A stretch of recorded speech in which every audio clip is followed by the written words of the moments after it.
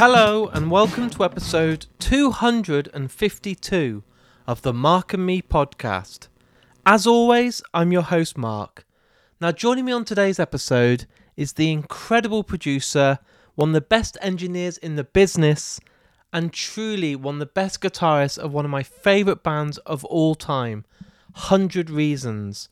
Yes, today I'm joined by the incredible Larry Hibbert.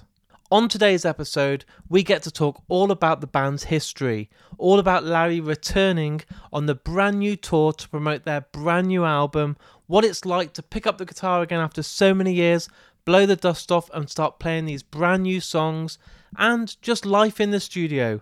It's one of my favourite chats I've done this year.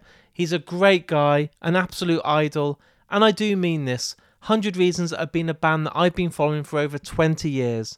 I remember being at De Montfort Uni with my friends, going to the Charlotte pub, checking out this band and then following them ever since. They've got bigger, better, and they've just been one of my most listened to bands ever. I adore them, so to know that I'm joined by Larry today is a dream come true, and that interview will be coming up in just a couple of moments' time. But before we get there, let's touch base and talk about my last episode.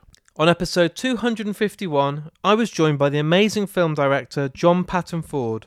We got to sit down and in great detail talk all about his brand new film, Emily the Criminal. I just want to say now a massive thank you to everyone that tuned in and listened to that interview.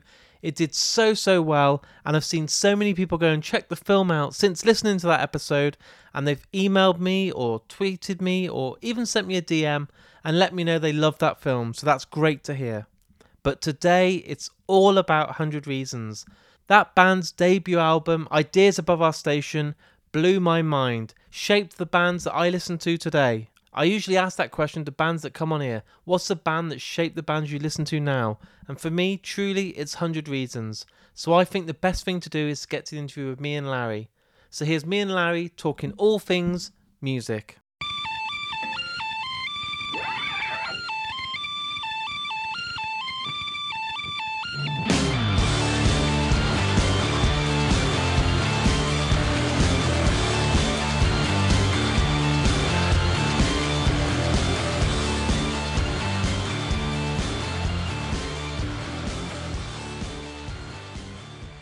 So Larry, thanks for joining me today on the Mark and Me podcast. Absolute pleasure. Thanks for having me. Larry, what I like to do is go right back to the early days, and I'm not talking 20 years ago, I'm talking a lot longer. Tell me about when you were a kid, what were those first albums that you remember buying that made you fall in love with music? Oh, good Lord. What would be an early record for me? Probably something like Master of Puppets by Metallica, or 10 by Pearl Jam, Guns N' Roses, Appetite for Destruction, maybe Faith No More, stuff like that. So all the classics there, fucking hell. All the classics. Well, yeah, but I was in secondary school and starting to get into music in like 1991, 1992, 1993. So yeah, all those bands were the current massive rock bands then. I remember going into our price in Richmond, which is not far from where I lived, and hearing Alive by Pearl Jam. And they were playing it in the shop and just being absolutely blown away by it and immediately going and buying the CD single. So yeah, it was all those bands and Nirvana, obviously. Faith No More live at Brixton. That album was massive for me. In a way, almost bigger than their actual albums. I used to love listening to that. I know Colin's a big fan as well. I love that you said CD singles. Some people will be listening now saying, "What's that?" It's like, well, if you've got it on the Monday it came out, it was $1.99. Yeah, so good. Absolutely. Yeah, that dates it all, doesn't it? You actually had to, like, you couldn't just think of something and then go and listen to it in 2 seconds. You know what I mean? You had to like go somewhere with actual money and pay for something and own it.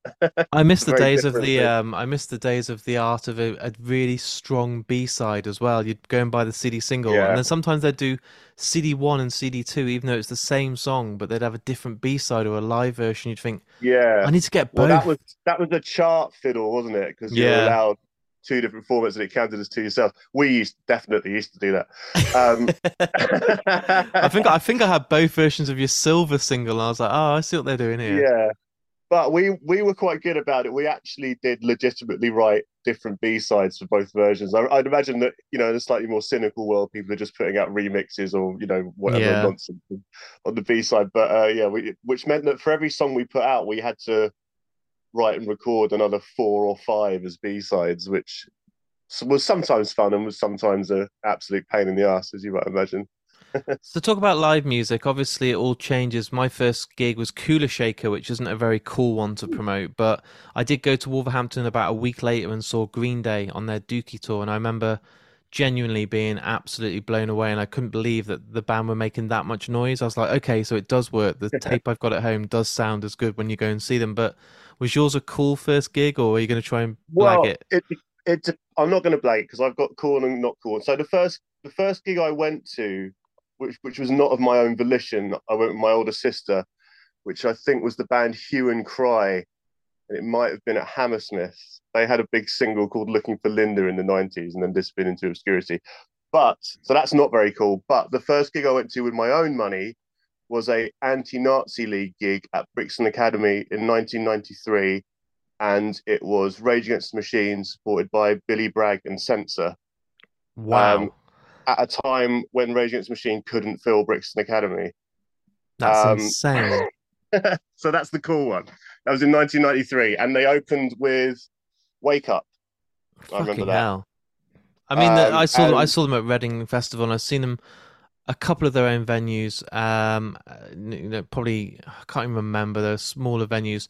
They blew the roof off the moment they came on. yeah, Absolutely. I think they started with Testify, and fucking hell, I can't even imagine you as a kid standing there, probably thinking, "Oh my lord, like I'm gonna die."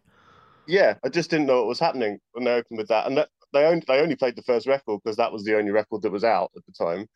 And they were amazing. But there's footage of that gig on YouTube if you type in Rage Against the Machine 1993 Brixton Academy, and they're playing it like a Fugazi gig. It's like basically the house lights are on. It was like just the most budget thing, and they're just like standing there like some band. Well, obviously people had heard of them, but they certainly weren't looking like rock stars.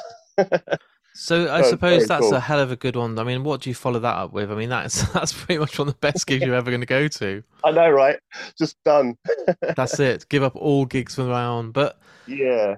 I mean, Then we used to go to stuff. We used to go to stuff at Brixton. Like there used to be a gig there called Fuck Reading every year at the same weekend as Reading Festival, but it used to be punk bands. So when we went, it was a mixture of sort of your classic UK punk bands like UK Subs and Anti Nowhere League. You could probably write that bill, but then they'd also have a few like American hardcore bands, which is why we were there. Like Sick of It All would play, and Madball. oh I think wow.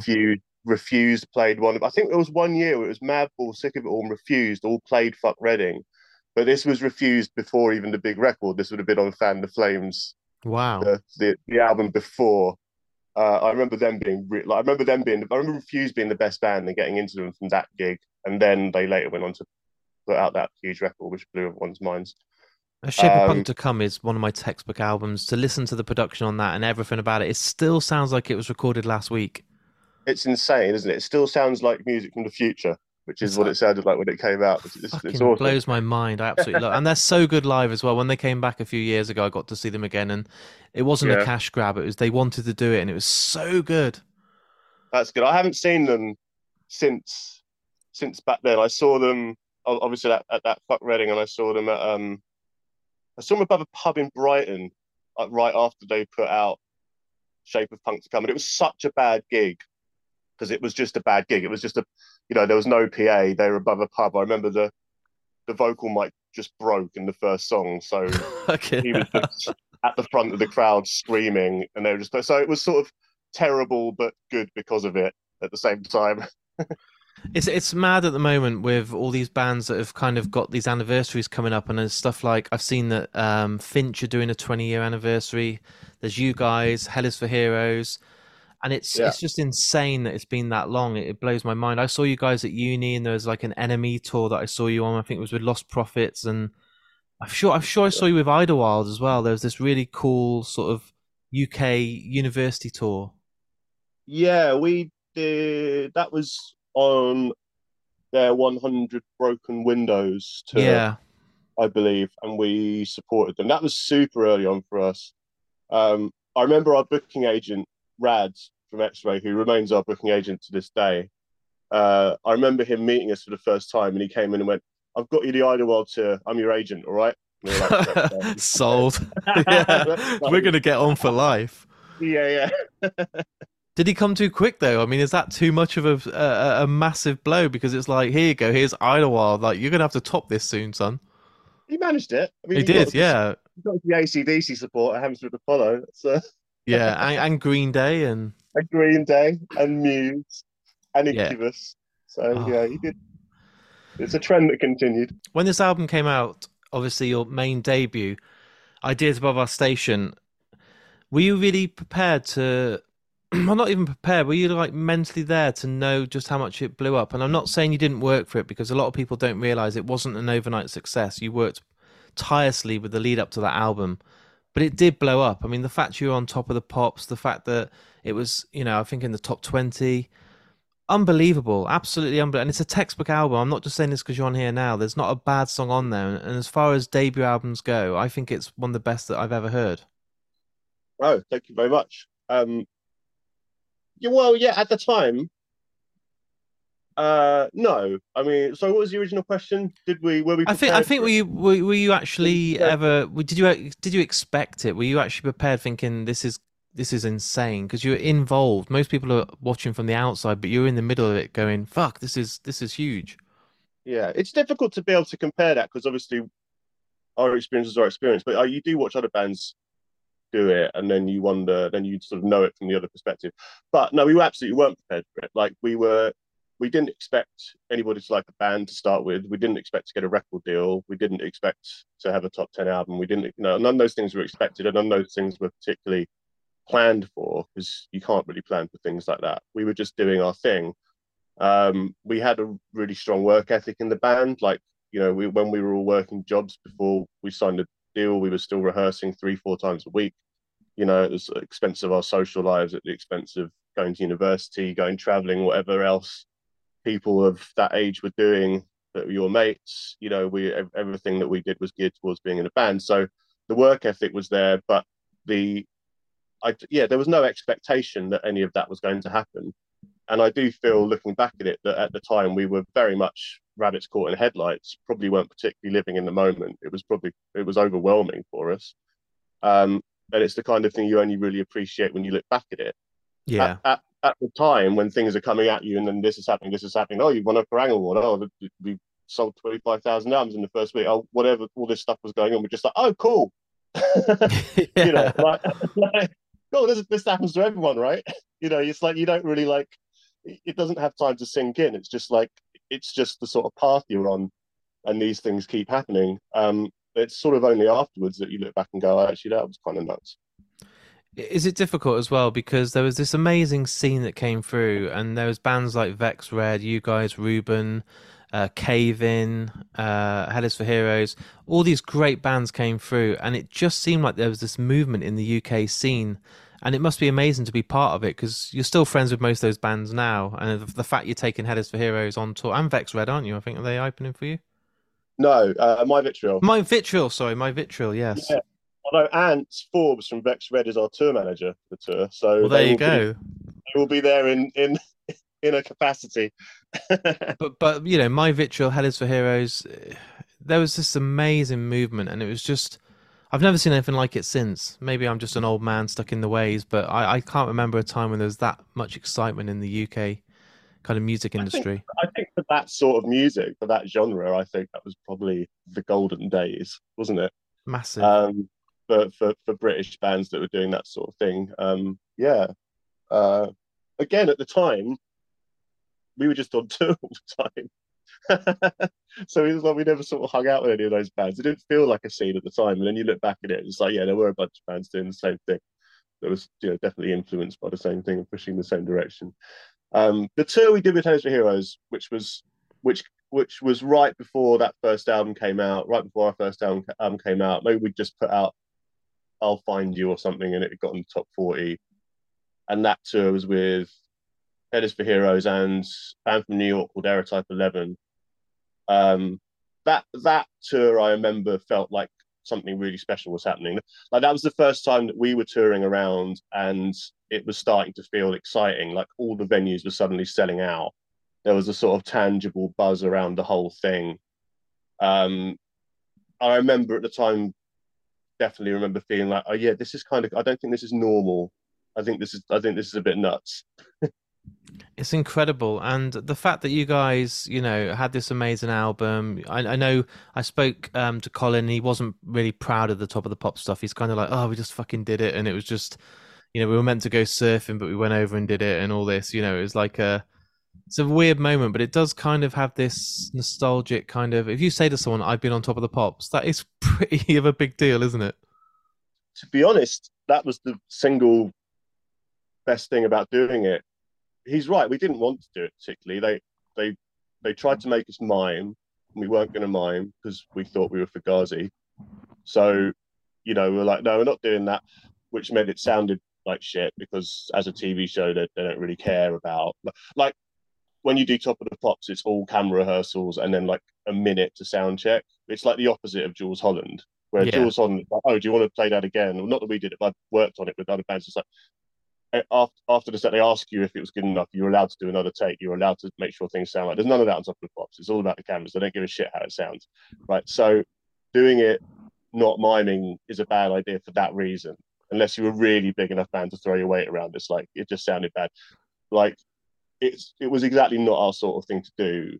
But the good thing about it was it's validating for people that are in your life that aren't into music. So like for example, a family do. You'll be like, oh, you're in a band, are you? Okay, tell me about it. If you say you do Top of the Pops, and everyone suddenly takes you seriously. yeah. So I found it quite useful for for It's that. it's a very cool claim to fame. I think it's a nice one Yeah. to pull out. It's a good card to pull out when, yeah, especially at family weddings or Oh, we did Top of the Pops, so it must be serious. yeah. Do you know Oasis? So it's good for those reasons. But yeah, I agree with Colin. I absolutely hated doing it. In fact, the second time we did it, it was in the middle of a tour, and we played in Truro in Cornwall, at Hall for Cornwall. Really great show. And the next day was a day off, and we planned to go surfing in St Agnes, where we had some friends, and we'd been really looking forward to it. And then they were like, "No, you're not doing that anymore. You're driving back to London to do Top of the Pops." We hated it. That is So for what a that second time, we were literally there going, oh, "I'd rather be surfing." especially in St Agnes. I mean, that's a beautiful part of the country. Yeah, it really is. Oh So man. yeah, I don't know. I don't want to feel like ungrateful about it, but yeah, I don't. I remember it being a bit like it was some. It was just something that pop bands did, so it wasn't very cool for us. But but even to this day, it's something that's good to say that we've done. And leaving your mark on the industry at that point, did you feel pressure for doing a follow-up album because it was such an incredible debut and you had so much kind of exposure from it and you probably weren't supporting bands anymore, you were the main act and you were starting to see venues getting bigger and, like you say, selling out quicker? Yeah, there was pressure to write that second record, and we tried to alleviate that pressure by removing ourselves down to Cornwall to write it. But yeah, there was inevitably pressure, and when you're in that cycle of being on a label, like you're expected to deliver another record basically immediately. So there is a pressure to go and do it, definitely. Which is, I mean, it just is what it is. If you're in that cycle of being signed and being a band, then it's just something you have to accept, really. I was listening to an interview you did. I think it's only last week it came out on the guy that used to work at Krang. Is it James? I forgot his second name. Oh, James McMahon. Yes, and Yeah, yeah. I was listening to you talking about how by album four, it's not negative, but you just kind of none of you really loved it anymore. You weren't as proud of that album, and you were kind of you could tell that you kind of reached the end of the line. Is that definitely how you feel looking back? Oh, yeah. I mean, that's probably us making an album because we thought we should, as opposed to actually having one to make. Yeah. So that's, you know, I don't even think people were particularly screaming out for one by that point. But it was just like, oh, well, of course we're going to make another record. Let's go and make one. And yeah, that was us just basically forcing one out. Um, And I don't hate that record.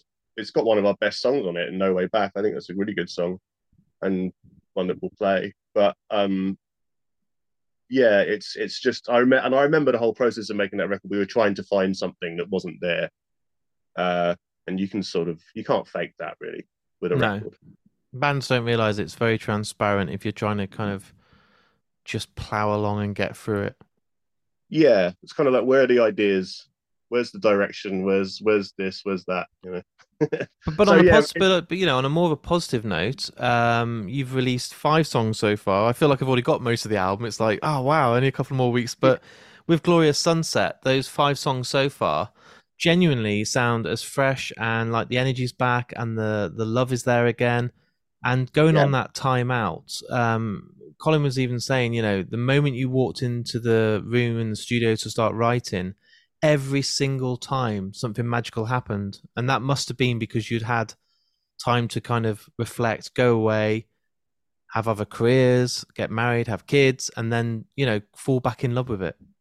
yeah. And I think this time there was an album there to be made in us. You know, Colin had the lyrics, he had things he wanted to say, things he wanted to write about. Um, we, yeah, there is a freshness on this new stuff, and yeah, and it was probably our easiest record to make, I would say, since Ideas Above Our Station. Just because the ideas were there, the impetus was there, the enthusiasm was there, and it also took us all by surprise a little bit, from the first sort of tentative writing session where we wrote, I think, a song called "Right There with You," which is on the record, which is one of the ones we haven't released yet. Um, and I remember us all after that session being quite surprised that we were listening to a demo of what appeared to be quite a good 100 Reasons song. Um, and yeah, that just carried on throughout the whole writing process. It was just incredibly instinctual and natural. So yeah, you can hear that on the record. And to be honest, it could be the record I'm most proud of, just because of that and because it's so unexpected. And I think it's going to surprise other people as well.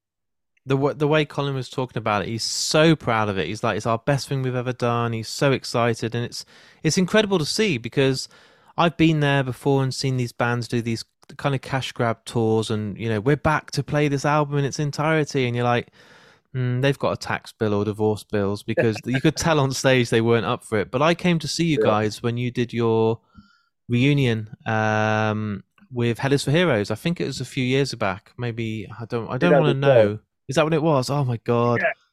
Yeah, it's a long time ago. Jesus. But you guys again sold out in less than a couple of hours, I think. And the shows were like you've never been away. You were so hungry for it again, and it was unbelievable. So I'm so excited that you're going to be doing it all again next month. Yeah, me too. And that was, we felt we had to do those shows last time. Just, I think the impetus behind that was like, the excuse to do it was 10 years of Ideas Above Our Station, which is as good an excuse as any. And the offer from the promoter was, well, come and do this, play the album from start to finish, plus highlights of the other records. And we're like, okay, that sounds like a good idea. But I think our sort of personal motivation to do it, or mine personal motivation to do it, was that the last few tours we'd done when the band was petering out in sort of, I guess it would have been 2006, 2007, were fairly miserable, I remember at the time, sort of dwindling audiences and all the rest of it. And it very much felt like we'd gone out with a whimper. So the motivation for me last time was like, all right, let's do something cool so that if this is the last time we ever do it, the last time we ever do it is something triumphant and not It, a it series leaves a of much after better danger around the country. better taste in your mouth, doesn't it, to go out on a A bit of better a looking, high. a better looking corpse. Yeah. I've never heard that expression, but I'm going to use that all the time now. Yeah, That's incredible. yeah. So that was it. It was a motivation to leave a better looking corpse last time. But then this time round, you get to do the whole set. You obviously get to play all the big hits, but Yeah, play these new songs, which is going to sound and feel so exciting because I've been in a band. To get to play new songs live is the best feeling in the world, isn't it? it is. Yeah, and I remember when we were writing this record, I was like, I don't know if we're ever going to play any of these songs. It's like we're doing this music because we think it's great, but we have to see. We're not going to. We're never going to be in the mindset we're going to force new songs upon people. Um, but now we're writing the set, and we know why people are coming to see us, and obviously the songs that people are expecting us to play, we are going to play more or less. Um, but we're now legitimately being like, okay, well, people seem to really like this stuff, so yeah, let's play them without even feeling like we're foisting them on people, without feeling like we're forcing them on people. We're like, I think people can actually want to hear this stuff, which is a really great feeling, and one that I personally wasn't expecting to be having the conversations we're having about the set list now. What I'm really excited for as well, I've gone to the festival many years, and it's probably my favourite UK festival, just for the size of it. Each year, everyone just seems friendlier. 2,000 Trees, like, what an Yeah, incredible place. It's like I don't know, it's weird. You go there and you just forget any stress, any worries, and everyone is lovely. But the lineup already is looking incredible. There's still two headliners to be announced, but you're right up there. You must be buzzing because everyone I speak to, every announcement I see on Facebook, everyone is saying, fuck, 100 Reasons, can't wait. And that must be like, yeah, this is going to be like a big, huge celebration. yeah, that's going to be really special. We played there that year in 2012 as well, um, and it was sort of the standout of the few festivals we did that year. Um, and this time we got like even like much better billing. I think it's going to be a really special show for us. Um, and yeah, I love the festival as well. I was actually at the festival last year. I went there with a I saw stag you. do. You were with Will and everyone, and I Yeah, yeah. saw. I was there with a stag do that included Will and Joe from I was Innisfree. like, I was gonna come over and say hello to you guys, but I was like, them guys are just having way too much fun. It was about some early hour in That the got morning. messy. That got Yeah, messy. I saw you backstage, and everyone was like, pretty half cut by about 11 a.m. Oh yeah, yeah, yeah. We'd started on a minibus at like 9 in the morning. Oh Christ! Well, don't do that It was this our year friend, it because was our friend you've Matt got Staggley. Yeah, yeah, you've got a whole set to play this time, so you got to yeah. take I'll pace spend yourself. so. I'll have a whole set to play. Um, I'll also have a young baby with me, so I'll have to behave myself a bit better. Um, so It's going to be epic, yeah, isn't it? it's going to be awesome. It really feel like if there was a festival that there's not a festival in the world, I don't think that more suits our band than that one. No, it's going to be unbelievable. And does it feel a bit like, and I say this with full respect, that you might feel a bit rusty because it's been a while? You're doing record producing and all the studio stuff full Mm. time. It's been a while since you've been up on the stage. Colin's still been doing stuff. You've got people in, is it Raging Speedhorn? Yeah, the Andy's been playing. Yeah, it's been a while since I've done a show. I was actually thinking about this last night because obviously I've been rehearsing this. We're getting into some fairly intensive rehearsals next week, um, and I've just been playing the guitar parts, rebuilding a pedal board, all that sort of stuff that I haven't done for years and years and years. But weirdly, I remember for the shows in 2012, I went to relearn the parts to do it, and it hadn't even been that long since we played then, maybe 5 or 6 years or something. And I remember my internal screen for the guitar parts just being totally blank at that point. It was so weird. I remember it being a real struggle to relearn the parts. And it took me days and days and days of playing them over and over again until then eventually the muscle memory kicked in. And then it was like, bang, I could do it all. It's really weird. Whereas this time, even though it's been longer, it's fine. It's all still there and it's all quite fresh. So I've been playing it like and it's a nice feeling to know. I can actually remember how to play this stuff. Um, but yeah, it's been a while. Gonna have to remember that I probably can't jump off the drum kit now without doing myself a mischief. That's what I'm worried about is getting a little bit too excited and doing my First back in. song in, you jump off and you're like, oh, Yeah, I've fucking twisted my knee. exactly. Knock myself out, get dragged off. Everyone goes home. That's my biggest fear.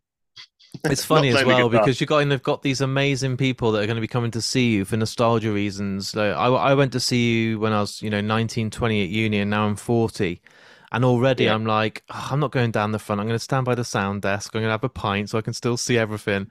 And you're going to have this whole crowd of just people like, oh yeah, I had a massive mosh pit last night. I kind of tapped my foot a couple of times and nodded along. It's so different. Well, I was joking about this to my girlfriend last night. I was like, what's going to happen is first song, massive mosh pit. then the second song it's just going to stop because everyone's going to Everyone's our, pulling out Gaviscon our and aged fans are all going to have done themselves a mischief. I just need a bit of a breather. I'll be backstage or by the merch stand. Yeah. Yeah, totally. But yeah, but I'm like, but also with recording and making records also, I sort of play guitar all the time now anyway, just not live. So Yeah. I found it quite easy to pick it up this time again. And you were Um, working with the Hell is for Hero stuff, weren't you? I was talking to Will, and you yeah, know that sounds like they've never been away. My God, like Justin's vocals and everything. It's just you've captured the same sound as Neon Handshake. It's like this sounds beautiful. thank you very much. No, that was a really good session, and like that was actually that was probably the most fun I've had in the studio for a very, very long time because they're all old mates and they're Yeah. all there. And that whole, I mean, I guess we did it for like 3 or 4 days or something. They're in the studio with me. It was just the most fun. I've never laughed that much in my life in a studio session. It was so good just hanging out with old mates and doing it. And you can sort of hear that energy coming through the recording. It did sound really fresh and really exciting again. Um, yeah, it was fun. I'm really happy with how it turned out as well. And that's the It's perfect one. band, isn't it, to celebrate with? To go out and do another tour with those guys. Like, it just seems like a match made in heaven. I want every time now I see you to have Hell is for Heroes as well. Okay, maybe we'll see in another 10 years. We do it Yeah. again. I'll be way too old then. I'll come for half of the set and then have You, to leave. you'll be way too old. Well, you can have your baby to help load all the equipment in by that That's point. true. Yeah, Little tour manager.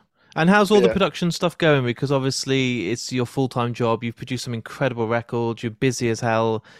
Do you feel like you get the good balance with life, or are you always in the studio?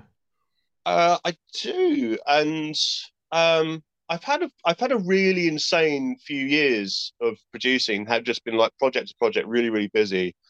Um, the end of last year, me and my partner moved out of London into Hertfordshire. So I've actually moved into a house, and it has a recording studio next to the house.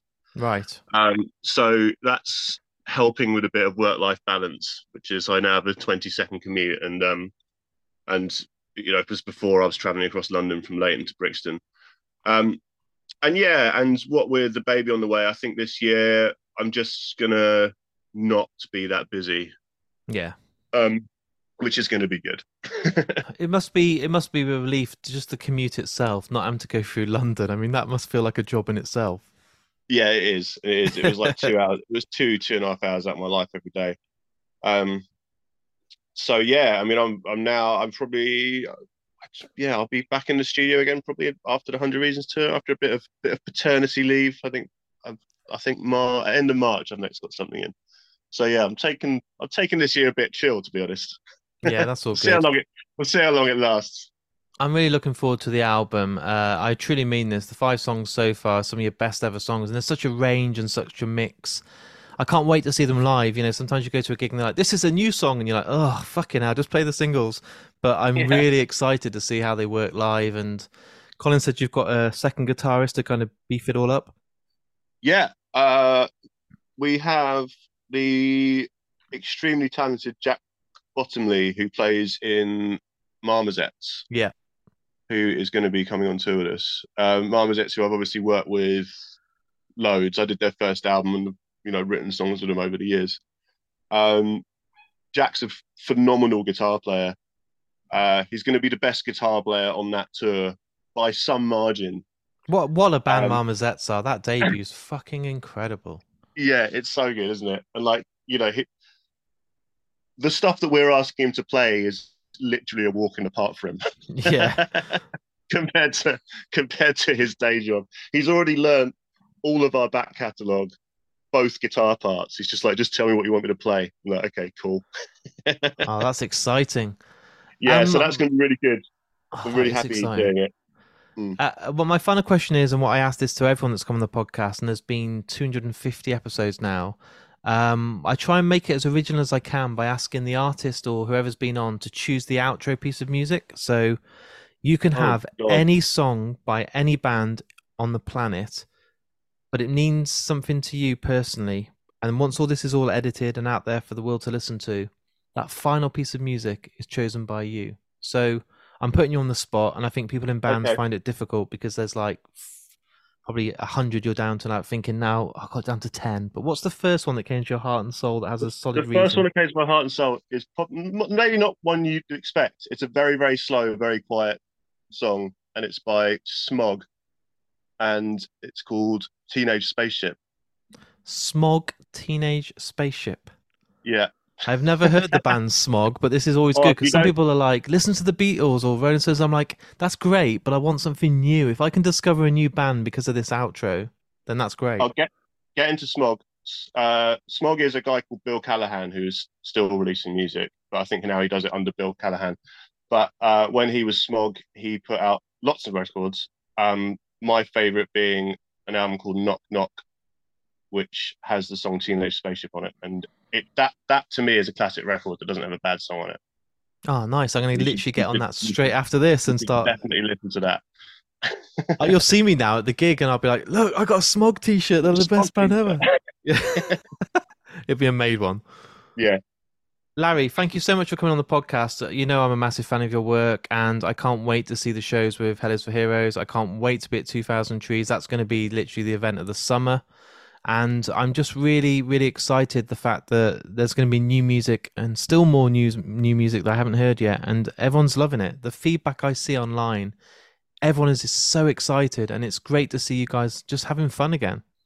yeah, it does feel really good, and yeah, we get that excitement. I love the reaction. It's kind of like people just surprised that they're listening to New 100 Reasons music in 2023, and I think they're also surprised that they're enjoying it.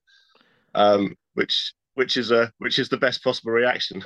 I thought I had a time machine because I literally woke up and I was like excited by the new Cave-In album. You'd released a single. Headers for Heroes were teasing a single. And I was Yeah, like, is this 2003? Like, what the fuck is going on? This is crazy. yeah, it's awesome. Thank you so much for coming on the show, dude. It's an absolute pleasure. I really appreciate your time as well. And I will see you in Birmingham for a beer. And Yeah, I can't wait for those shows. They're going to be epic. yeah, me too. So there it is. There's my interview with me and Larry Hibbert. What an amazing guy. Like I said at the start, I'm so, so grateful that I've got him on the podcast. 100 Reasons are one of my favourite bands of all time.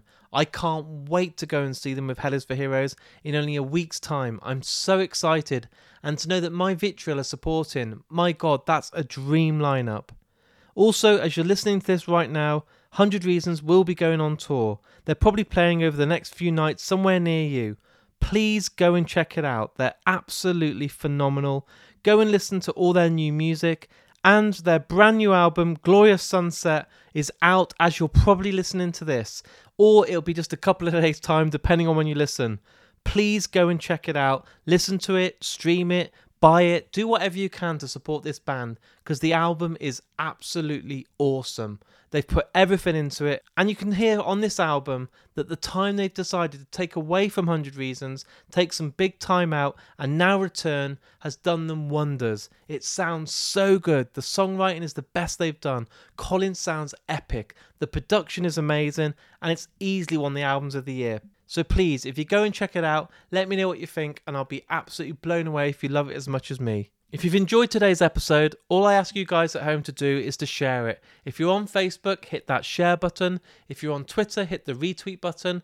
And if you're on Instagram, hit that little heart and just like it. Because honestly, it goes a long way, helps me get seen by more people, and then hopefully, who knows, someone might see that little image of the 100 Reasons Mark and Me episode, think, fucking hell, I used to love that band, and then they listen to my episodes and then suddenly become a fan of life for Mark and Me. And that's a dream come true and costs you guys nothing at all to do. So please, all the links are on markandme.com and it goes a real long way. Also, if you really enjoyed today's episode, please support me on Patreon. The links are all on markandme.com, and for as little as £1 a month, you're going to get exclusive episodes just for you guys at home called The Lost Tapes. You get badges, stickers, exclusive newsletters that are coming soon, and so much more. And all the money that you put into that via Patreon goes right back into the podcast and allows me to go out there and record more interviews, which means more podcasts for you guys at home. I can't do the podcast without your support, so if you're listening today and just want to throw me a couple of pounds, it really, really goes a long way. I'll be back in only a few days' time with another brand new episode. So until then, look after yourself, listen to the new 100 Reasons album, go and see them on tour, take care, and I'll see you all very soon.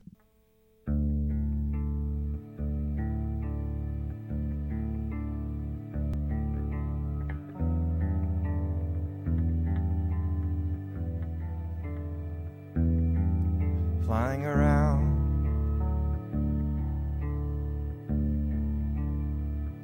the houses at night,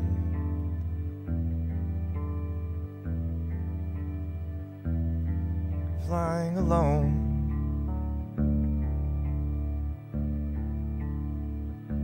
a teenage space shell. I was a teenage space shell.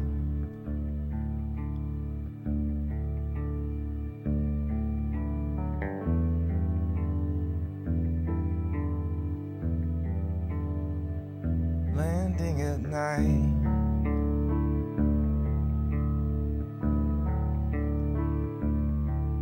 I was beautiful with all my lights.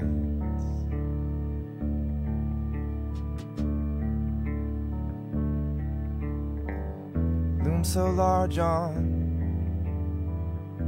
the horizon, so large people thought my windows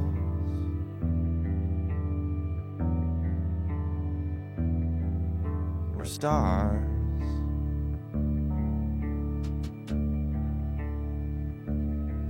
So large on the horizon,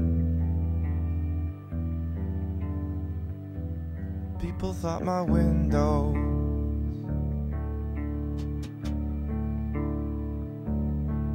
were stars.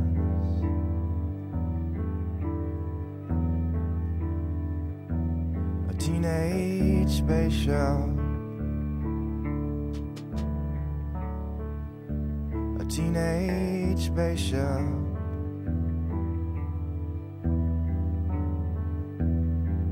And I swore I'd never lay like a log, bark like a dog. I was a teenage